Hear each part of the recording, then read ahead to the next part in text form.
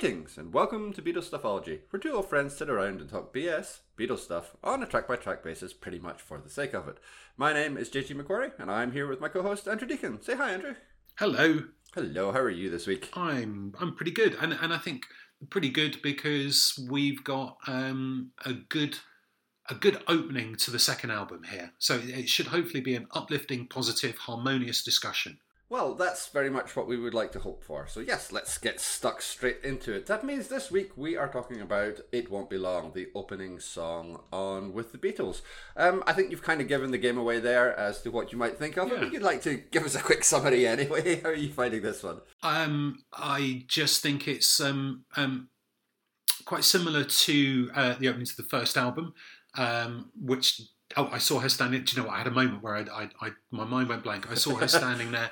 It's almost like they've decided to replicate that moment at the start of a set where they grab an audience's attention, and it does the same thing in a sense that, you know, for a couple of minutes it really grabs the listener, shakes them up a bit, and then puts them down and says, "Right, you've started now. You're in a good place.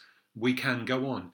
And I think it also is interesting because it sort of shows not just more of the same, if you like, but some development as well. There's something a bit clever about this in the way that some of the self-penned songs on the first album maybe are slightly lacking.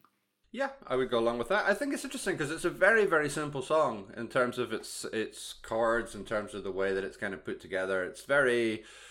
Yeah, it's really straightforward. There's three minor chords, a couple of sevenths, and everything else is pretty much major. It's a really simple song that uses its simplicity in a kind of very effective way. It's got that punchiness to it. It's got a lot of energy to it. It just has a real sense of momentum to it, I suppose. It's one of those songs that I think it's also very easy to forget about. I think in sort of overall in the Beatles' back catalogue, I don't know how celebrated It Won't Be Long is. Not much, I think. It was never really a live number. It's never really one which comes up. It's not a single, but it's a bloody good album opener. And so I think it tends to be a little bit sort of neglected. I don't think it gets an awful lot of attention, but it does deserve it. It's a really, really strong piece of work. There are quite a few covers, but all of the covers really are just... replicas rather than doing something original with it. So lots of people who have done lots of Beatles covers albums that have included it, and they sound very, very familiar. In fact, there was a film a few years ago called Across the Universe, which I've not seen. I only know this from our good friend Mr. Google, and that includes a cover of it, female singer Evan Rachel Wood, and it just sounds the same, but with a female voice. They even sort of go for the call and response is the same on all of these. The best one I've heard was Richard Thompson doing a cover, okay. And which is fun. There's a slightly different guitar lick on parts of it, but I think the main reason why that stands out is purely because he's got a different voice. He's got a different way of intonating, and it just sounds like a singer who knows what they're doing and has their own way of expressing it. Otherwise, people just seem to be in awe of the original and just think, well, okay, I'm going to do it, but I'm just going to basically... it seems a bit pointless as well. If you're going to do it, why do it exactly the same way as the Beatles did it? Because you're not going to do it better. No, that's true, but it's not a song which I think necessarily lends itself to all that much interpretation. Again, it's pretty, it's got a 4-square beat, it's got, pretty simple chord structure. There's I don't know, you could give it a cha-cha beat if you think that's going to help anything, but I'm not really certain that that's going to be the way forward for it. So yeah, I do think it's one that's maybe not the easiest one to find kind of... I couldn't imagine, the trend to put kind of very... minor, mordant cover versions on the opening of movies to try and make things sound like they're profound. Like, I couldn't imagine you could really do that with this song. It's not one that lends itself necessarily to those kind of interpretations. It's interesting what you were saying before, actually, about this, this being such a good album opener and sort of replicating what happened on Please Please Me, as which is to say I Saw Her Standing There as the opener, because obviously I Saw Her Standing There is none more McCartney-esque as a song, and here we have a song which could not be more Lennon, yet they're fulfilling precisely the same function and pretty much in precisely the same way. Well, yeah, and there is that sense of telling a little narrative about two people getting together. But of course, McCartney on I Saw Her Standing There tells a little vignette about something that happens on a particular day at a particular dance.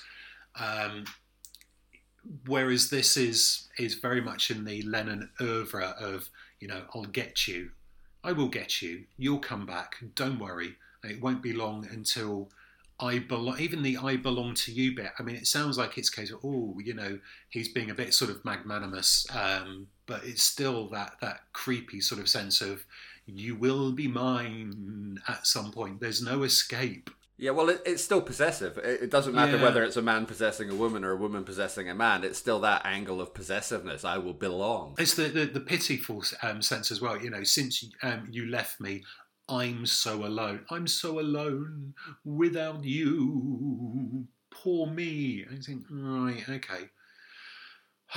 John. But then that's where it's best just not to listen to the lyrics too closely and just to sort of let them wash over you and think, actually, it's quite a good vocal performance for Lennon. And that's damning with faint praise, isn't it? It feels like it means something to him, and that makes a difference. I just have a quibble. My quibble with the lyrics is not to do with the "here am I sitting all on my own" kind of stuff, and every night the tears come down from my eye. Actually, I have a bit of a problem with a missed opportunity, because every single time, I'll start with the chorus, which is great. Maybe we could come back to that, but then we go into every night when everybody has fun. Here am I sitting all on my, and then we go to own. Sitting all on my own. Why is he not rhyming fun with bum? That's what I want to know. I think it works. Every night when everybody has fun, here am I sitting all on my bum. I think it works so much better. There's no way George Martin would have let that pass. Oh, I don't know. I mean, come on. It's missed opportunity. I just, every time I think Lennon's going to have a bit of a joke here, because that's the kind of guy that Lennon is. But, shame. He wants to be serious and maybe try a bit of poetry. I think serious might be a bit of a stretch here. Yeah. We're going for. I mean, it's not even a half rhyme, is it?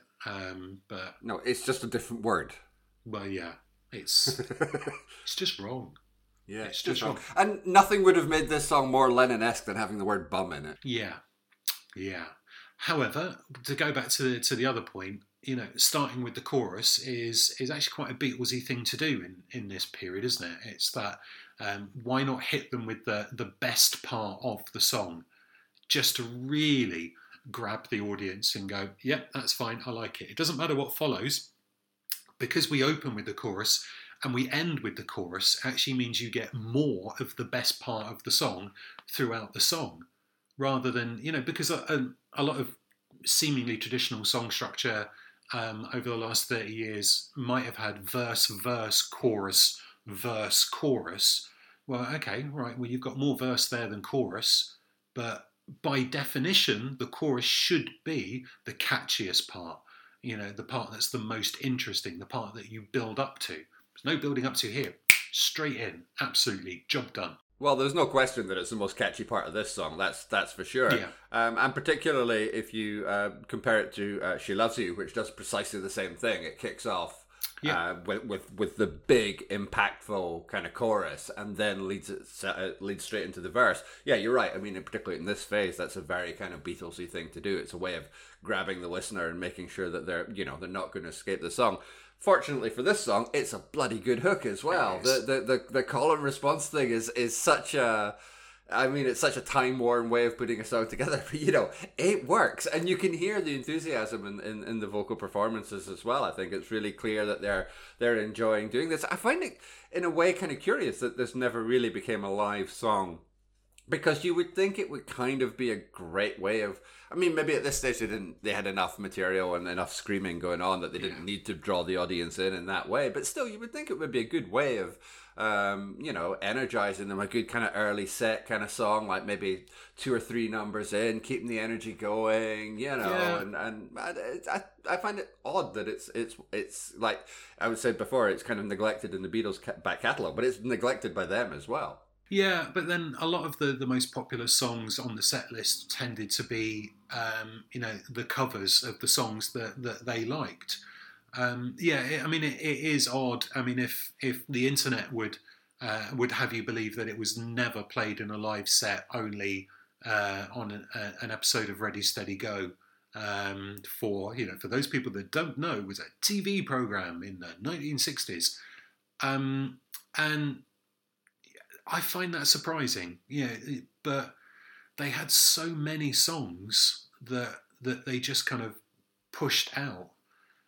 And I wonder also if it reflects maybe the way in which the album was recorded, because, even though it wasn't done in as monumentally a quick fashion as the first one, it's still, very quick by any normal standards. And as you're heading into second album territory, there's the old cliche, isn't there, that you've been honing all of these songs on the first album for a long period of time, and then suddenly the record company turns around and says, "Hey, we need another one, guys. What have you got?" So you're knocking off some in a hurry, and if they've knocked this off in a hurry, and they've knocked it off in a hurry so much so that they've not had a chance to embed it into the live set, they've still done pretty well with it.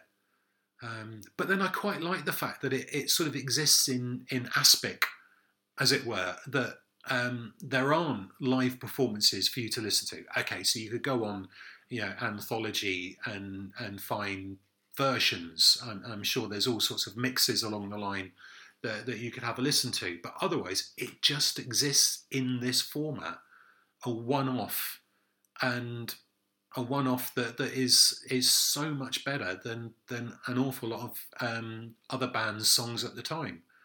And for me, it's sort of like an endearing reminder of just how good these young chaps from Liverpool actually were. I think endearing is a very nice word to describe this song. I think that's exactly what it is. It's rather charming. It's terribly nice. And you mentioned in terms of the album and in terms of the speed in which things got written. I mean, it's worth. I'm sure everybody knows, of course, but it's worth saying, this is their second album in 1963. Yeah. And for all, like you say, this wasn't recorded in a massive or as massive a hurry, it's still, by contemporary standards, absurdly quick. And to try and turn that around in that sort of time is an incredible achievement. It's good quality material for the amount of time that would have got put into it. This will not necessarily be the story of this album going forward. I think it's fair to say this is neither my favorite Beatles album nor not by some distance, nor do I think it's really as good as probably Please Please Me is. But it starts well. This is where we start. It's got everything that you need to do. And I mean, apparently this took 27 takes, which seems like a lot for a song of this caliber. It doesn't. I mean, it's going to sound harsher than I mean it to, but it doesn't sound like a song that really sounds like it needs 27 takes. That's slightly hard to justify, but it works. I mean, there's no doubt that the end result is effective. So yeah, maybe I'm wrong. Maybe it does. But it does feel like this is a bridge between the first album and then what's going to be coming up with, say, A Hard Day's Night. Yeah. You sort of feel like they have to go through the process of this and All I Want to Do and, All My Loving and, even, if you like, I Want to Be Your Man, to get to where they end up, that this is them developing, oh God, it sounds so cliche, doesn't it? Developing their craft and extending their repertoire, whatever. Anyway, it doesn't really matter. Because without that, do you get to A Hard Day's Night and I Feel Fine and, and that sort of thing. And it's not that far on before we get to, Can't Buy Me Love. It's just weird how condensed the timeline is, and we'll just keep coming back to that as well, won't we? How condensed the Beatles timeline is, and the fact that we're now we're late '63. It's almost equidistance between them starting and them ending. If you sort of go back to when the boys originally met, it's not that far off. The midpoint in their collaborative creative life, and yet think about everything that's still in front of them. So it's just kind of like an amazing little snapshot of where they are, and a reminder of what they're going to go on and do, the maturity that's going to come reasonably soon as well, the lyrical changes that will come reasonably soon. But you can see why as well, that Lennon fairly soon, in a couple of years, gets bored and just starts taking things out of newspapers and off posters, because there are only certain ways in which you can say, you will be mine, I will be yours. Ooh. So yeah, there was a point lost in there somewhere. I have no idea what it was, but basically, nice song. Yay. Great. we could look back right to that. That's not a problem. I mean, the other thing about this album is as well. I'm not going to talk too long about the album because we'll obviously have our album thing at the far end of talking about all these songs. But of the 14 songs which are on this album, 6 of them are covers and 1 of them is a Harrison song. So half the album isn't Lennon-McCartney, which is a pretty high proportion. I want to say the highest of any Beatles album, but I don't have the track listing for Please Please Me in front of me to confirm that. But it's a big chunk, which simply isn't standard Lennon-McCartney stuff. And I don't think that this album holds the greatest covers, with one exception. Well, maybe with 2 exceptions. It's one of the reasons I think this album struggles a little bit, because it's very scattershot. But like you mentioned, there is a real sense of development. That call and response on It Won't Be Long isn't something that has existed on any previous Beatles song. There have been hooks, there have been moments where the audience can get involved and sing along and all that kind of stuff. Of course they have. But just something as simple as that is a new thing that has been included here. It's a new string to their bow. Yeah, let's say that. It's a new string to their bow. I was just having a quick check of Beatles for Sale. There's 6 covers on Beatles for Sale, which is not a great album, but we'll be onto that in a few months' time. Yeah. Beatles for Sale. Suddenly, this project, you sort of think that it's always that sense of progress that certainly up to say maybe 67. The Beatles are forever getting better and better and better, but there'll be dips. Yeah, it's all progress, but it's not necessarily all linear progress. Yeah. That's the best way I could think to say it. Yeah. I mean, the interesting thing about this is that I suppose with It Won't Be Long, if you start to over-analyse it, you can then start to see flaws in it. Whereas actually, if you just let it wash over you, it's a pretty impressive piece of work. So there's something, for example, about that guitar riff, that sort of descending guitar riff, that's used quite a lot, that actually could be quite irritating after a while. If you sort of separate that out and go, oh yeah, let's analyse some of the musicianship on here, and you just think, I'd rather not actually. That it just okay, that's fine. It actually reminds me of the jingle that SNCF uses at French railway stations, and that's not a good link that you really want to have. Lovely. There's a link I'd never considered before. You heard it here first. No, but I mean, you're not wrong. One of the interesting things about it is that I think. And I think this is kind of also what I meant by how it struggles to justify 27 takes, is it kind of sounds like it's just recorded straight, like it's just recorded live. And in particular, that riff, there's a couple of times through it, you can hear that George Harrison is slightly struggling a bit to get his fingers around it. And if you've done it 27 times, you're probably sick to the back teeth of playing the bloody thing. But all the same, it's still it still makes it sound like it was, as live as much as, Please Please Me was recorded. And yet it's not. There was, a lot of time put into trying to get this to sound the way that they presumably wanted it to sound. Now, whether that came from them, whether that came from George Martin, I don't know. But it's a lot of effort for something which is audibly sloppy. And yet that kind of audible sloppiness kind of is why it's endearing. That's part of its charm. It's not absolutely perfect. It is a little bit loosey goosey. It's got a bit of it's got a little bit of space and a little bit of whatever to it, and that's one of the things that makes it work. Yeah, definitely. By the way, a little bit of background on the film. Have you ever heard of this film, Across the Universe? I've heard the name. I also haven't seen it at all. No. Jukebox musical romantic drama centered on songs by the English rock band The Beatles. Well, okay, there's few things wrong with that. Now, the script is based on an original story credited to, amongst others, Dick Clement and Ian La Frenais. All right, okay. Yeah, and I don't think I'd heard of this, but the giveaway is perhaps why. Budget 71 million, box office 30 million.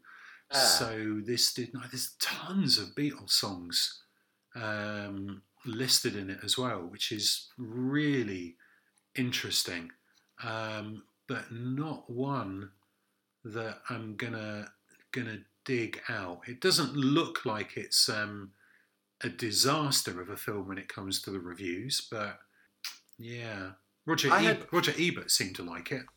Ebert can be hit and miss though. That's not necessarily a guarantee of anything. Interestingly, I had no real memory of this film until you mentioned it there. But Hasty Bing has brought up the movie poster, and I remember that poster for some reason because it's really, really terrible. Sort of faintly strawberry shaped sort of splodge. Yeah, it's not good.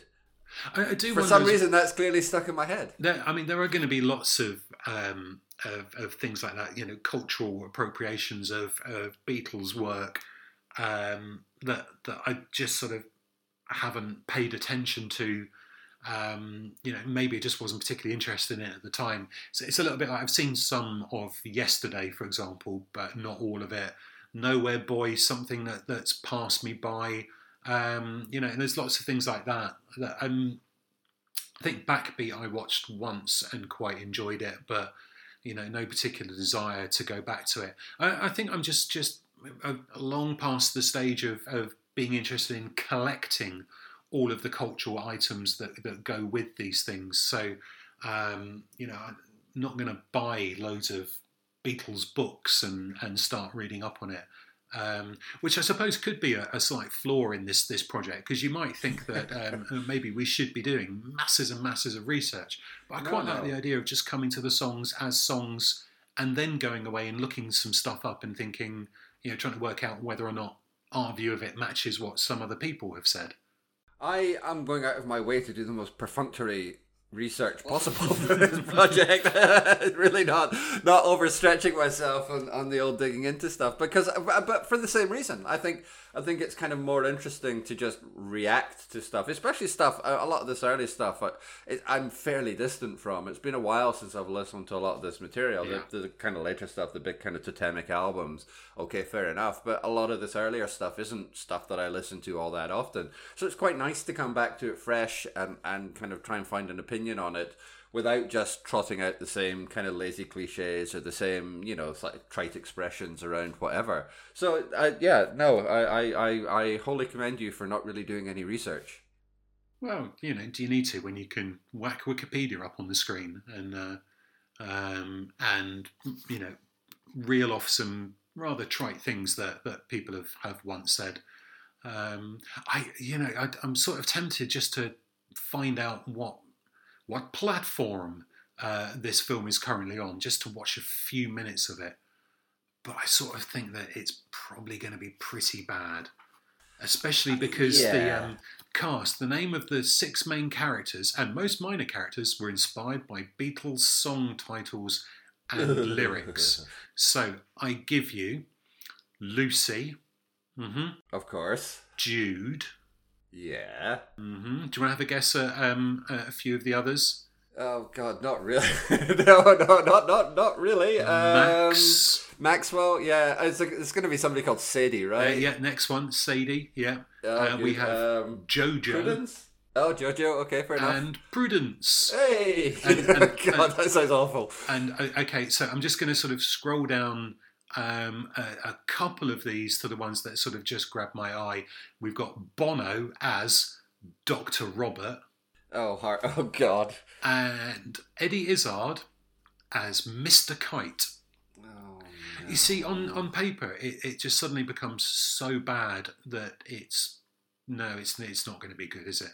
No, that doesn't seem likely. Another hasty Bing has informed me that it's available on Amazon for the grand total of £3.49. Oh, surely if you've got Amazon Prime, it's got to be free. Yeah.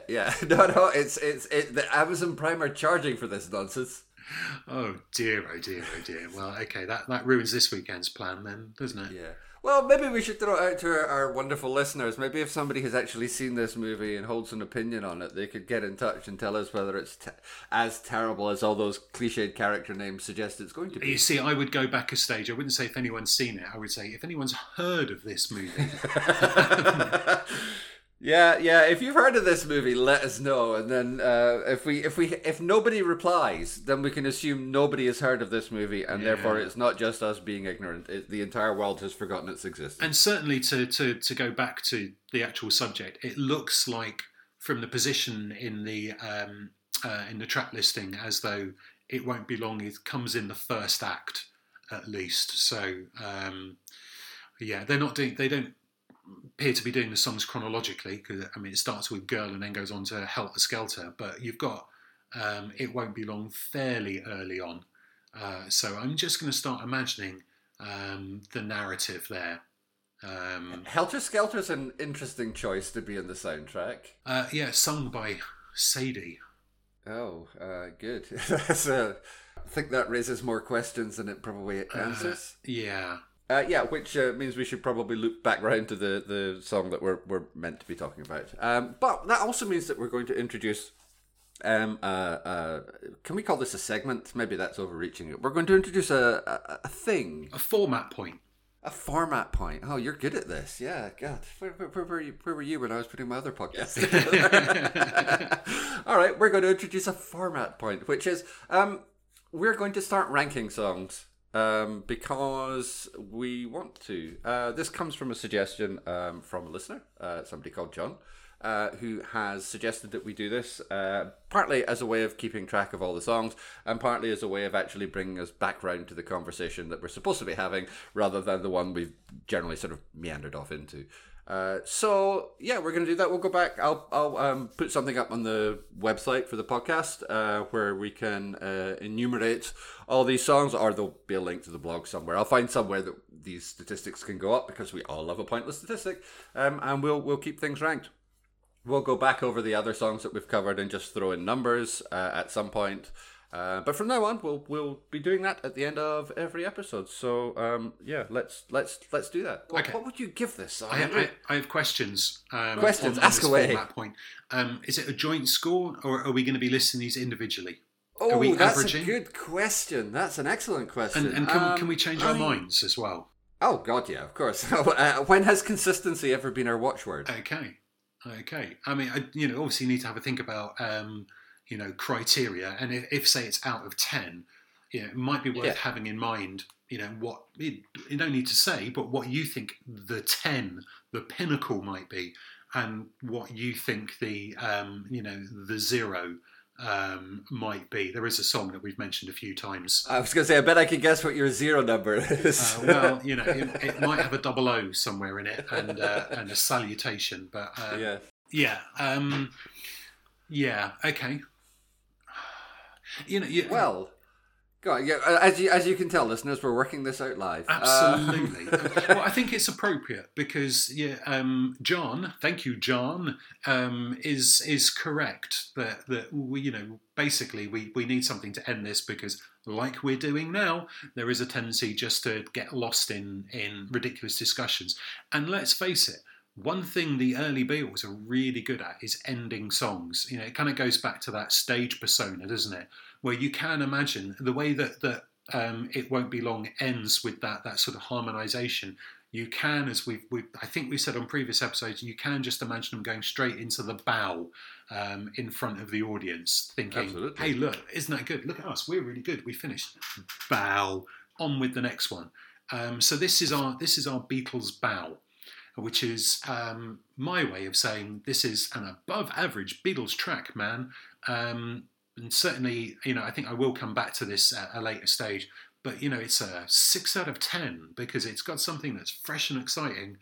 But it may turn out that when I start getting into the later albums, and I'm sort of already thinking ahead to, funny enough, song we briefly alluded to earlier, and Being for the Benefit of Mr. Kite, that would strike me as being a very kind of mid-range Beatles song, a 6 out of 10. And now I'm thinking, is this the same kind of 6? Or a different kind of 6, which is a basic way of saying this format point seems to have caused even more confusion and rambling, but hopefully we'll get that right at a later stage. So I'm just going to say 6 out of 10 and shut up.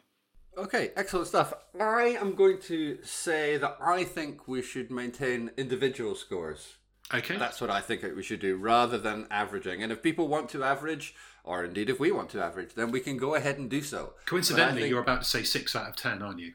I was exactly going to say that, yes. Of course. But I think that's probably a fair assessment. It's a good song, it's punchy, it's an album opener, so it's got a very specific job to fulfill. Album openers, album closers always have slightly more pressure on them or get interpreted in slightly different ways. I think it's very effective for that. I don't think it's probably quite as good a song as I Saw Her Standing There, but I would certainly say that it's for this period of time above average or slightly above average, and I would be happy giving it that ranking. 6 out of 10 from me. And of course, worth throwing in the disclaimer that, again, I know we've said it before, that an above average Beatles song is still towards the top end of other people's catalogue. So, you could sort of picture loads of other bands around this time doing this song and it being the best thing they've ever released. Yeah, absolutely. No, and we'll keep to our relative what's the right expression? Our relative ranking. That's not easy to say. As just Beatles songs against Beatles songs. If we start trying to do it against Gerry and the Pacemakers, we'll be here until the crack of doom. Not really. No, I think we'd be able to cope with comparing the Beatles to Gerry and the Pacemakers. That would be one of our shorter episodes. Yeah, very better. Right, moving on. Okay, good. So we have a lovely new format point, and we have our first two rankings. I shall make sure that these are recorded somewhere, and like I say, I'll throw them up either onto the website or the blog or somewhere that it can be recorded and easily accessed. Good. We are done. So let's be done. That's probably a good thing. Right, lovely. Good. You can contact us by email, especially if you've seen Across the Universe. We'd really love to hear from you if you've seen Across the Universe. That would be just the most fabulous thing. So please get in touch with us at BeatlesStuffology@gmail.com. We're on Twitter at Beatles_ology, and you can find more of my writing at www.jgmacquarie.scot.